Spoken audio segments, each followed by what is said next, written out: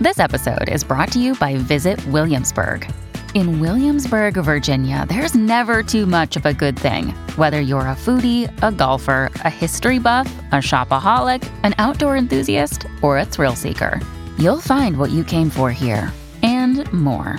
So ask yourself, what is it you want? Discover Williamsburg and plan your trip at visitwilliamsburg.com.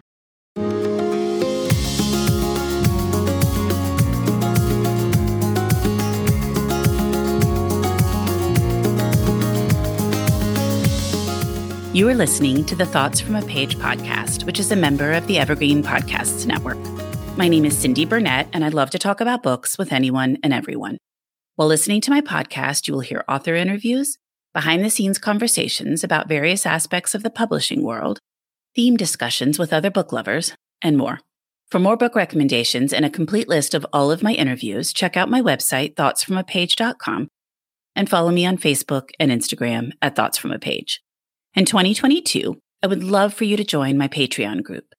I offer at least 2 bonus episodes a month and a monthly advanced read and pre-publication author chat.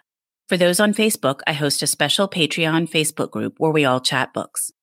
Thanks so much to those who already participate, and I hope you will consider joining us. Today I am chatting with Barbara Mujica about Miss Del Rio. Barbara is the best-selling author of numerous novels, including Frida, which was translated into 17 languages. She is also an award-winning short story writer, an essayist, whose work has been published in the New York Times, the Washington Post, and the Miami Herald, among others. A professor emerita of Spanish at Georgetown University, she grew up in Los Angeles and lives in Bethesda, Maryland. I hope you enjoy our conversation.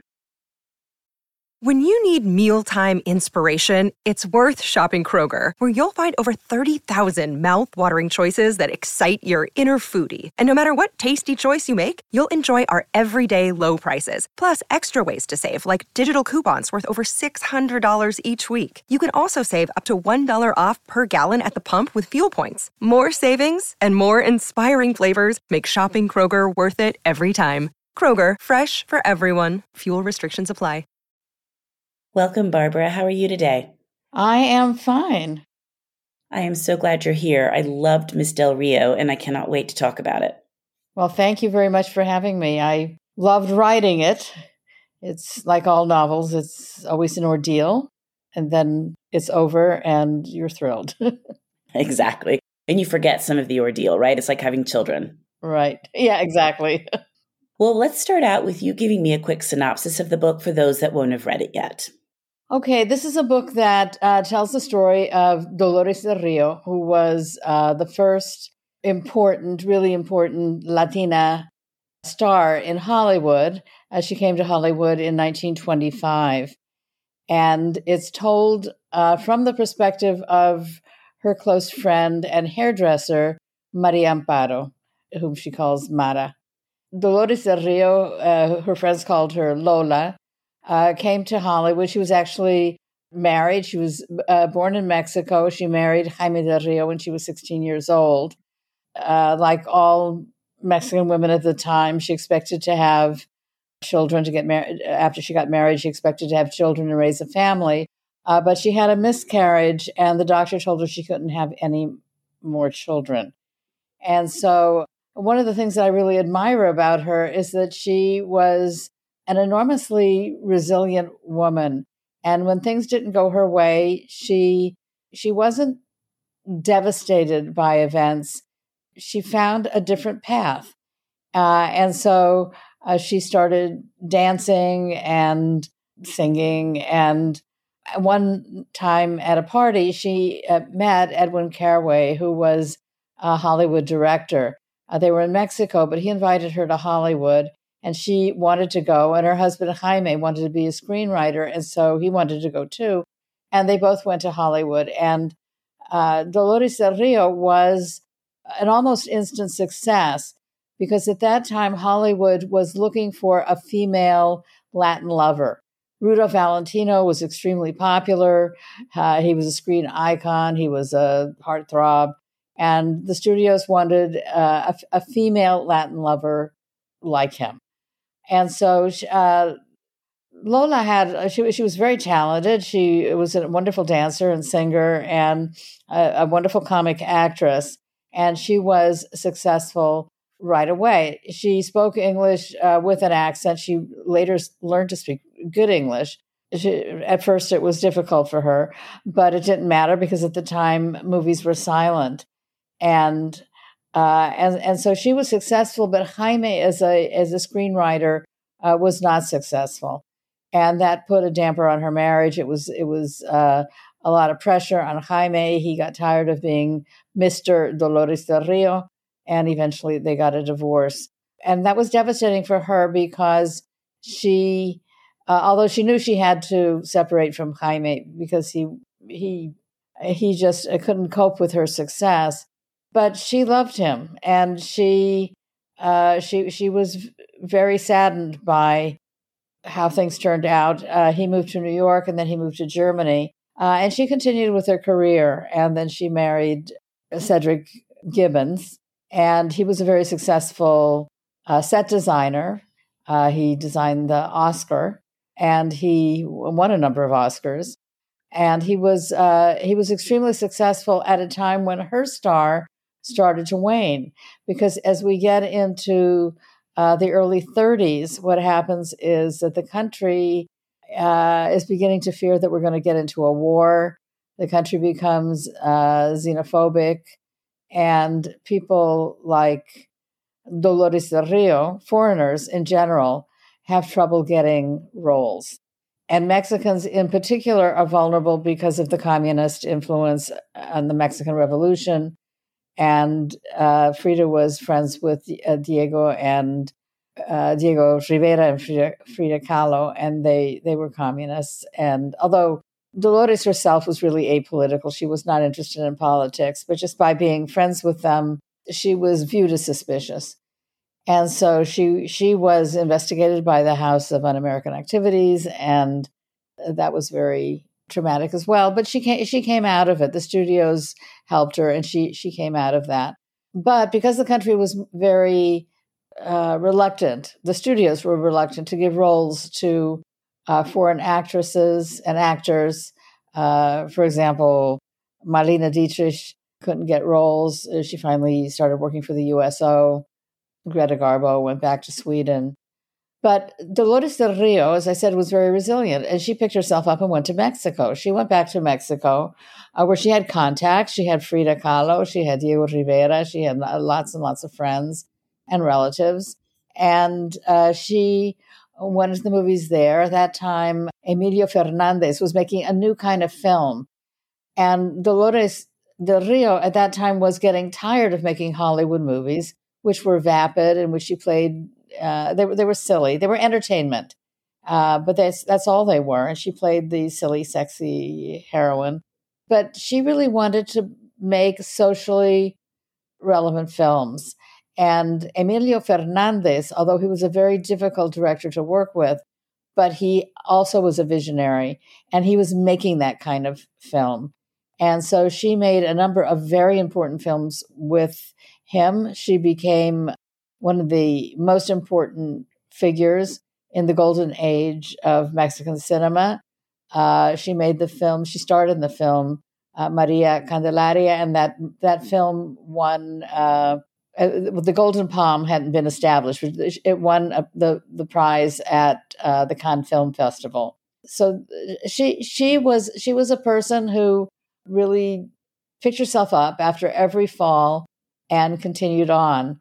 Eventually, she met a man that she really loved, Lou Riley. They stayed together for the rest of her life. She died in 1983. He died after that. She went back to Hollywood. She made movies in Hollywood. She made a movie with Elvis Presley in which she had to play his mother, which was kind of traumatic for her because she'd always played the sweet, beautiful, young, sexy ingenue, and then now she had to play mother. And then in The Children of Sanchez, she had to play a grandmother. So time caught up with her, like everybody else. But she really became a legend. And then at the very end of her life, she still continued wanting to do something important, something for other people. And she started a series of daycare centers. And this is something I learned as I did my research about her. I didn't know this about her, and it was exciting to learn it. She started a lot of daycare centers in Mexico for the children of women who worked in the movie and theater industries, in mostly in menial jobs, seamstresses, carpenters, janitors.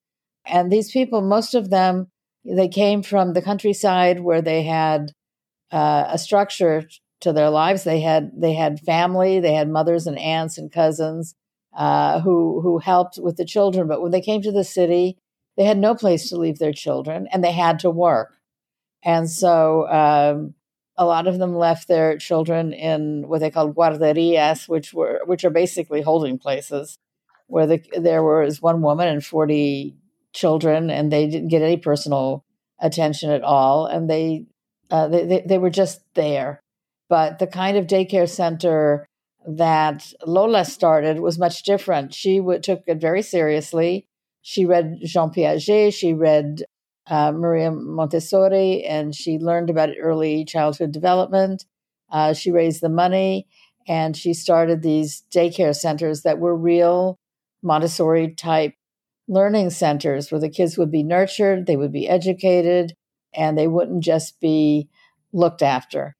She was really a remarkable person. At the end of her acting career, she was given in Mexico, they did a huge celebration, 50 years of Dolores del Rio. She really was a legend. She was, and she did so many different things. And I was completely unfamiliar with her until I read your book. So I was very glad you had written it. Oh, thank you. That's one of the reasons I wrote it. Maybe the main reason is because I thought that Dolores del Rio was really a fascinating person. And she was a big star. She was a household name. She was a fashion icon. And now, like so many of those stars who really made a contribution, people don't remember them. And I have taught for many, many years. And I am always amazed when I mention one of these people to my students, even somebody as recent as Jackie Gleason. When we talk about humor, I talk about different kinds of humor. Well, I teach literature, and I'm talking about different kinds of humor. And I mentioned Jackie Gleason and his skits on the poor soul, and why we feel compassion for this character, et cetera. The students have no idea who he is. They have it. It was way before their time. I remember Jackie Gleason from when I was a kid, but even when I talk about the Vietnam War, these kids don't know anything about it. The students today, they were born in the year 2000, so they have no memory of any of these things. So I wanted to bring Dolores del Rio to the attention of the public because I think that she was very special. Well, I'm guessing that ended up being a much larger project than you envisioned initially, because as I was reading, I just felt like I learned so much Mexican history from when she was born there and everything that was happening, and then kind of sent her on her way from Mexico. I love the golden era of Hollywood, so I've actually read a ton about that, but I was not aware of her, nor some of the different things that you referenced when they were switching from silent films to talkies, like the thing that I think they did on the radio maybe where 8 or 10 of them got together. Like, I was completely unfamiliar with that event, and I would love for you to talk a little bit about it because I found it fascinating. But then on to Mexican cinema. So, I mean, there was just so much. I bet it was quite the ordeal to get this book written. Well, it was an ordeal in that, doing constant reading. And I think the ordeal is not writing the book as much as writing the book in the midst of doing 1,000 other things. Yeah, that's true. All of us are working, we're teaching, I'm writing scholarly articles and scholarly books and a bunch of other things. And I have children and grandchildren and 3 dogs and, and just getting it done in the midst of all of that is always a challenge. But it was tremendously satisfying to write. The Mexican history I have taught for years and years at Georgetown, and I teach a course. I taught a course on Mexican history and culture, and I taught a course on Frida Kahlo and the art of the Mexican Revolution. So naturally, in all of that research, Dolores del Rio came up. And then when I wrote my novel, Frida, Dolores del Rio also came up, and she's a minor character in that novel. She was associated with both Frida and Diego romantically. So that part was not new. It was very interesting. I'm from Los Angeles. It was the first time I wrote a book that takes place almost entirely in Los Angeles. And it was really fun to read about old Los Angeles and these places that I know, but, they were farmland, back in the 20s. And then how the studios were built up and how Hollywood was built. This Hollywood was a, I did a lot of reading about it. I had a lot of it in the book that I had to take out because it was just too much. But Hollywood was really a residential zone, a very luxurious residential zone. One of the first to have, trash pickup and that kind of thing, things that we take for granted. And it had large houses with tennis courts and swimming pools and all this kind of thing.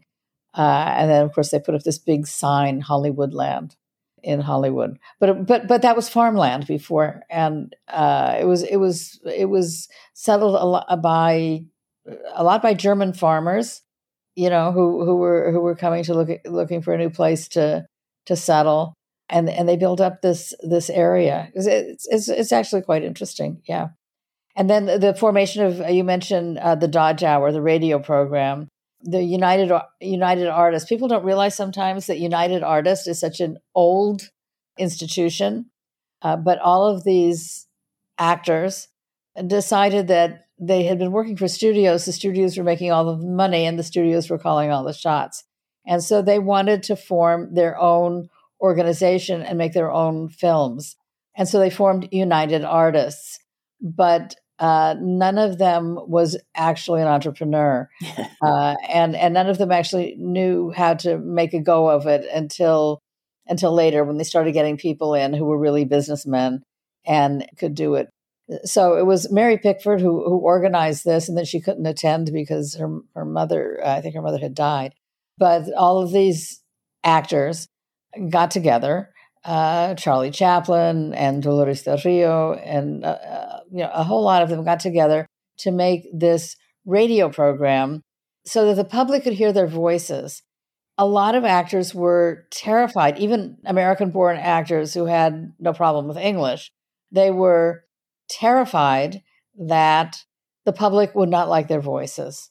And so that was another challenge that Dolores del Rio faced, that some actors and some foreign actors did not succeed. But she actually gamed the system by singing instead of speaking. I loved that.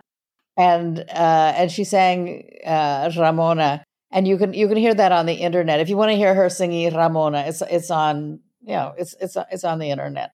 And I've listened to it, I think 5,000 times, and it's very lovely. And the audience, there are all kinds of problems. The audience reacted negatively, but on the most people reacted very negatively to this program because it was too well. The connection was bad. Some people couldn't hear it. There were storms in the Midwest. Some actors gave speeches or they recited monologues from Shakespeare, and the general public wasn't interested, and they found that horrible. But most people loved the song Ramona, and it became a bestseller. People bought it for their, they had phonographs. And so not only was the film a success, but the recording was a success. I've always been completely fascinated with this transformation from silent film to the talkies, because I think it must have been, hindsight's 20/20. So for us, we're like, how could you not think this was going to be successful? And, that would be the next step. But there was a lot of pushback initially. Some people thought it would go forward. Some people thought things would stay silent. So, and then, that transformation. And as you said, obviously it was difficult for foreign-born people, but it was really difficult for some people that were born here as well, whose voices really weren't, I don't know what the right word is, right for that type of thing, where they could be fine when they were silent, but as soon as they started speaking, it didn't work so well. And I just loved all of that you talked about, because you definitely included some things I'd never heard of before. Well, Charlie Chaplin was an interesting example because we think of Charlie Chaplin as such a versatile, in control kind of actor, but he was terrified and he stuttered horribly during this program. And he refused to make talking movies for years afterwards. And it wasn't until he made he finally made The Great Dictator. And that was a success. And that really, launched his, a new time in his career. But even that is that's mime. Right. And that's what he was really great at, was mime. This Dodge Brothers program was really hell for him. He was terrified. He did a horrible job, and people hated it. So his career could have been over, but some of these people were very ingenious. They were resilient, and they were creative. They found new ways to move ahead, and he did. And they understood, and Lola does this some of the time too, that sometimes you have to lay low for a little bit and then pop back up. So sometimes if things aren't going quite the way you need them to, give it a little bit and then show back up and keep going. And I think she was the master of doing that. Oh, she was. They called her La Gata, like her mother. They called her mother La Gata also, the cat, because they always landed on their feet. These were women who knew how to make it work. Her mother also, she came from a very wealthy conservative family. They were not on the side of the revolution, but her mother realized very quickly that things were changing in Mexico, and that the politically the country was moving left, and that power was going to be in the hands of the people, and that she had to get with this new movement. So they did. They went with it. She was lucky. Her cousin was Madero, who became president of Mexico. Even though he was from a wealthy family, he led this leftist movement, but he didn't last long. He was assassinated. I was like, yeah. But yeah. Yeah. So that was one series of assassinations after the other. But this was a man. He was a thoughtful man. He lived abroad. He lived in the States. He had a clear idea of what a democratic country should look like. But like many wars, right, the revolution, got the violence got uncontrollable.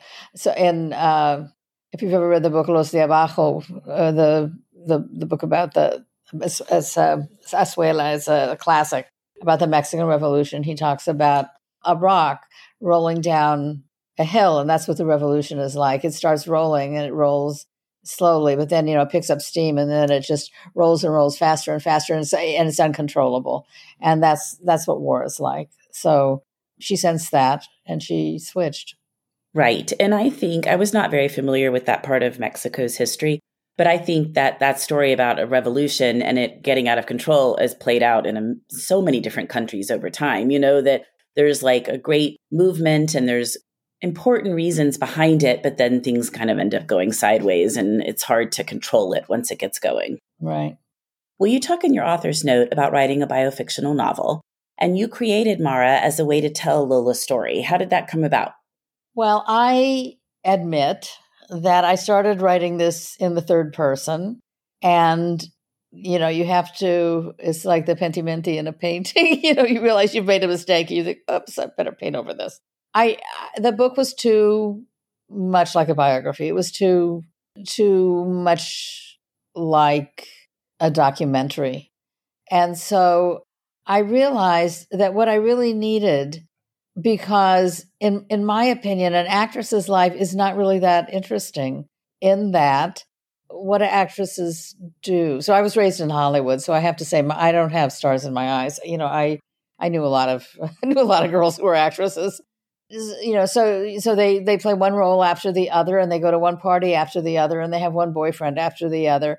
But that for a novel gets boring. And somebody like Lola, who was very wealthy and made a lot of money. She inherited money. She came from a wealthy family, but she also made a lot of money in Hollywood, and she invested it. And she knew her mother was a good money manager, and her father was a banker, and she didn't have children.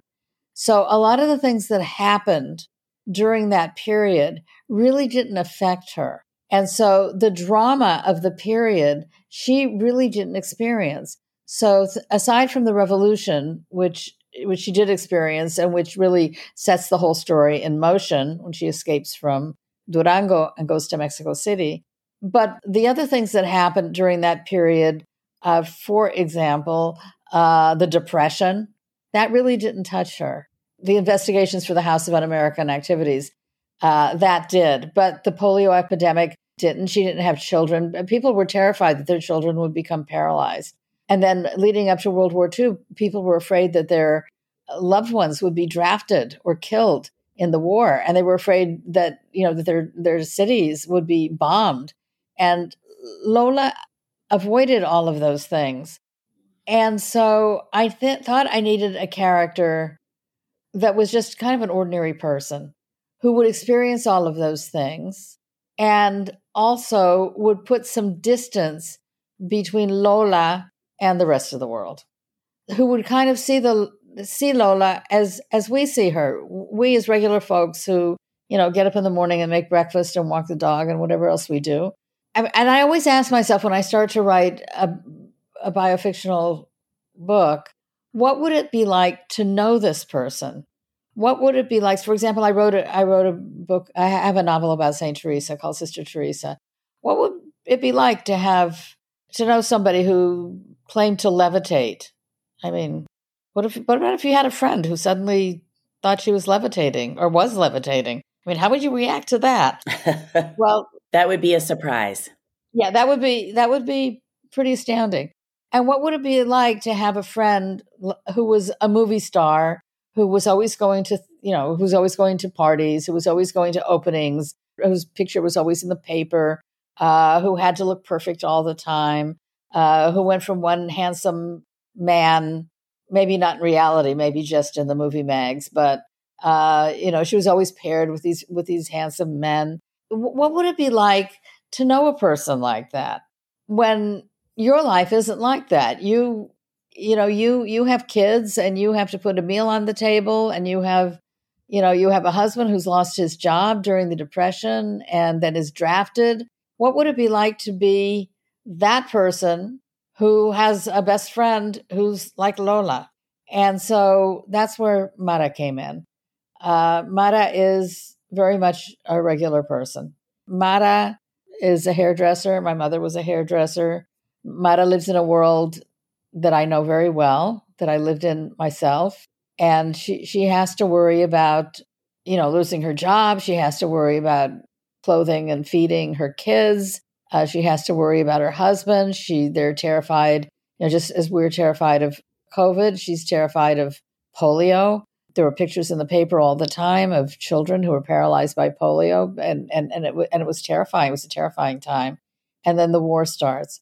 And so I think that what this character does is tie the reader to reality, tie Lola to the social reality that exists while she's going to parties, at the Hearst Mansion and all these other and all these other places. Hanging out with Orson Welles. Yeah, hanging out with Orson Welles and and doing all these exciting things that are stressful, and that she's under a lot of stress. Orson Welles was a horrible person to live with, and then when she goes to Mexico, Fernandez is a horrible person to work with. But we all have to work with difficult people sometimes. But the real social realities of the Depression and the war and the pandemic, those are things that she didn't have to deal with, but everybody else had to deal with. And so this keeps the novel, I think, anchored in a reality that the reader can identify with. That's so interesting. And I hadn't thought about it that way. I thought of it from the perspective of making her more personable, because you're introducing her through a friend's eyes or through someone, she knows well. So it's a little bit easier to document what she was like as a person. But I hadn't thought about kind of the day-to-day stuff and all of the history that was happening. Well, I mean, another really important part of it is to give her some dimension, to give some dimension to to the character. So you're seeing her, from somebody else's eyes. When you write biographical fiction, the writer is aware, should be aware, and I think in most cases is aware that she cannot get into the skin of the person she's writing about. She is not that person, right? She personally did not live those experiences. It's hard enough, I think, to understand what's going on in your own life. But when you're trying to understand what's going on in somebody else's life, you're bound to misinterpret. And so I think it's important to recognize that subjectivity and build it into the narrative in some way. And so the way I did it was through Mara. I'm not saying this is what happened to Lola or this is what Lola thought. It's always what Mara thinks Lola thinks or sees or how she interprets what Lola does. It adds that subjectivity that I think is important for this kind of a novel. I agree completely. And I think that the reader appreciates that. Well, I always love talking about titles and covers because I think there's a lot more that goes into them than people sometimes realize. Did you start out with Miss Del Rio as the title, or was that something that came about as you were working? And tell me about the cover. Okay, so I have to say, honestly, that the title is not mine. I gave the title I had given the book is Forever Lola. I gave the book the name Forever Lola because at the end of the book, after the 50 years of her career, when she's given a big party, Mara is looking at her and she says, she's forever beautiful, forever effervescent, forever Lola. And so I thought that was a good name for the title. But the publisher thought that it was important to have her real name in the title so that people would know what the book was about. So they suggested Miss Del Rio, and we went back and forth, and we all suggested different names. But Miss Del Rio seemed to be the name that worked the best. So that's how we came up with the title. The cover was designed by HarperCollins artist, and my idea for the cover was to have a photograph of Lola Del Rio because she was gorgeous. She was, by a committee of so-called experts, including medical experts and producers and artists, she was deemed the most beautiful woman in the world, if you can imagine that. I know. I thought that was fascinating. In fact, when you talked about it in the book, then I went and looked her up because, again, like I said, I didn't really know her. And there were so many photos of her, and she was pretty, but I don't know that I would have, I don't know how you determine the most beautiful woman in the world. I don't either. But I thought it was really interesting. Well, she was absolutely, absolutely gorgeous. And I wanted to have a picture of her on the cover of the book. But what I was told was that for fiction, they don't use photographs. They only use artist renderings. So right. They came up with this cover, and I love it. I think it captures very much the essence of the character. She's kind of an elusive quality. She's looking away from the reader, the viewer. We don't see her face. She's looking at the sea. She could be in California, or she could be in France, where she spent some time in France, in Cannes. And I love the colors. I think it's red and turquoise. I think they're very. It's a color that kind of suggests the Mexican background, but at the same time, it's not kitschy. It's not cliche. It's not. It's not. I think it's a classy cover. I like it. I do too. I like it a lot. And the water is just so reflective, and you look at it and you can just kind of see it glimmering. I think it's a stellar cover. She could be in Acapulco. That's what I'm thinking. Well, that's true too. Yes, or Puerto Vallarta, any number of places.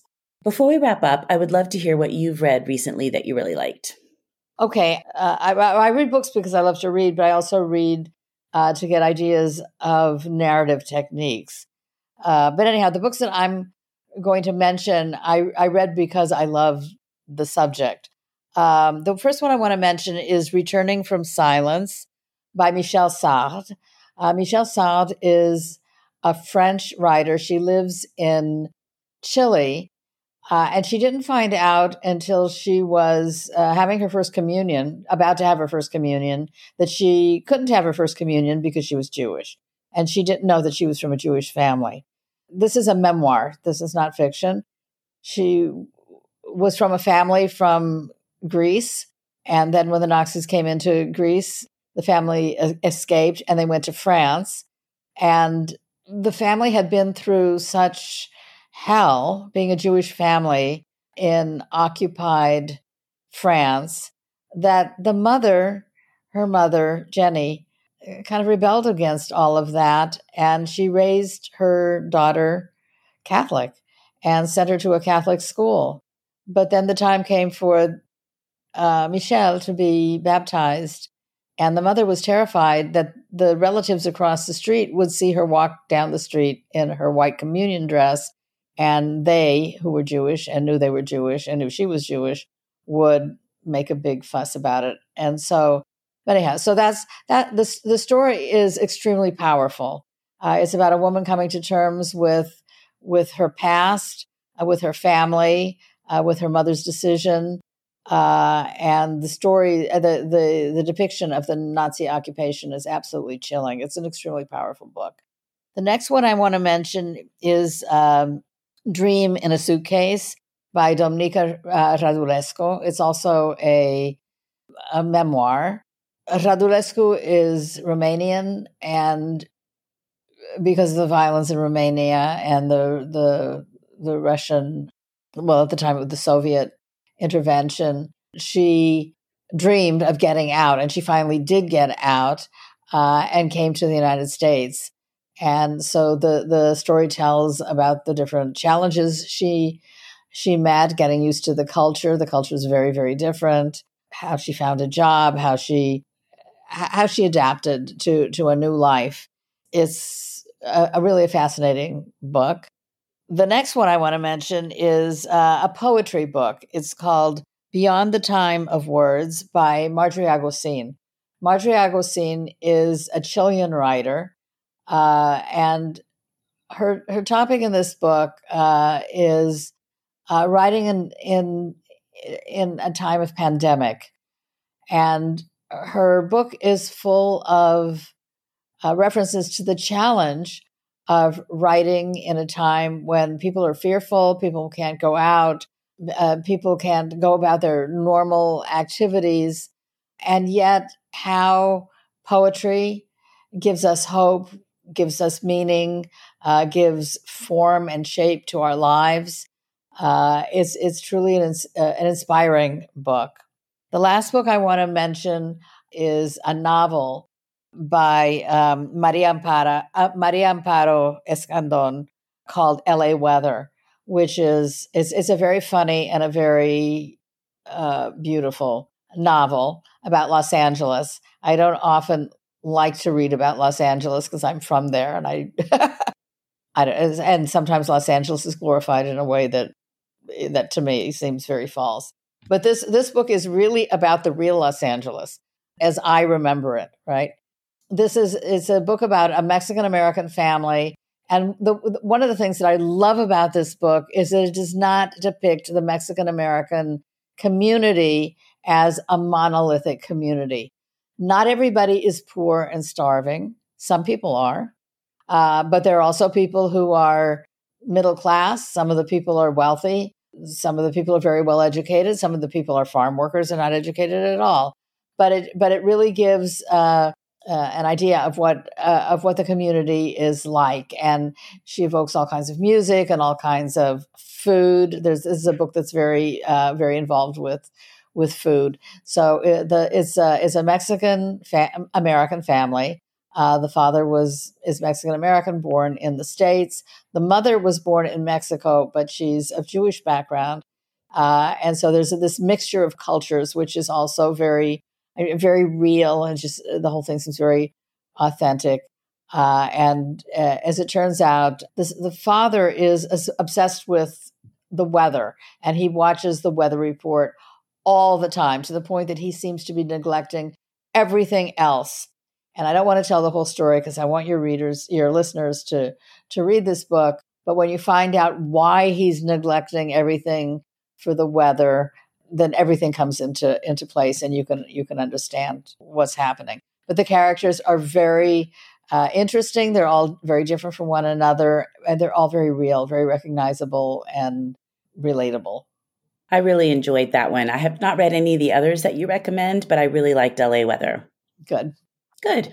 Well, thank you so much, Barbara, for joining me today. And thank you for writing such a wonderful book. I can't wait for everybody else to get to read it. Thank you so much. Thank you for having me. Coming up on 5 Minute News, I'm Anthony Davis. You might think it's partisan because maybe it's critical of one side or the other, but it's not. It's just the truth. And I think that's also something that's kind of unusual for Americans listening to the radio or to podcasts, because the news landscape in the States has been so partisan for so many decades. So 5 Minute News is verified, truthful, independent, unbiased, and essential world news daily. Thank you so much for tuning in today. I really appreciate your taking the time to listen to my podcast. I want to quickly share about this wonderful company I am now partnering with. I am always looking for entities that promote and highlight books, and recently came across Book Clubs, a company who provides all sorts of resources for established and new book clubs, as well as individual readers. My own personal book club recently signed up on Book Clubs, and the group has been impressed with all of the great tools the site and app provide. The Book Club's website is linked in my show notes, and I hope you will check them out soon. Also, if you like my show, I would be so grateful if you would tell everyone you know about it and rate it on whichever platform you listen on. It truly makes a huge difference and really helps the show grow. The book discussed in this episode can be purchased at my bookshop storefront, and that link is also in the show notes. I hope you will check out some other Thoughts from a Page episodes, and have a great day.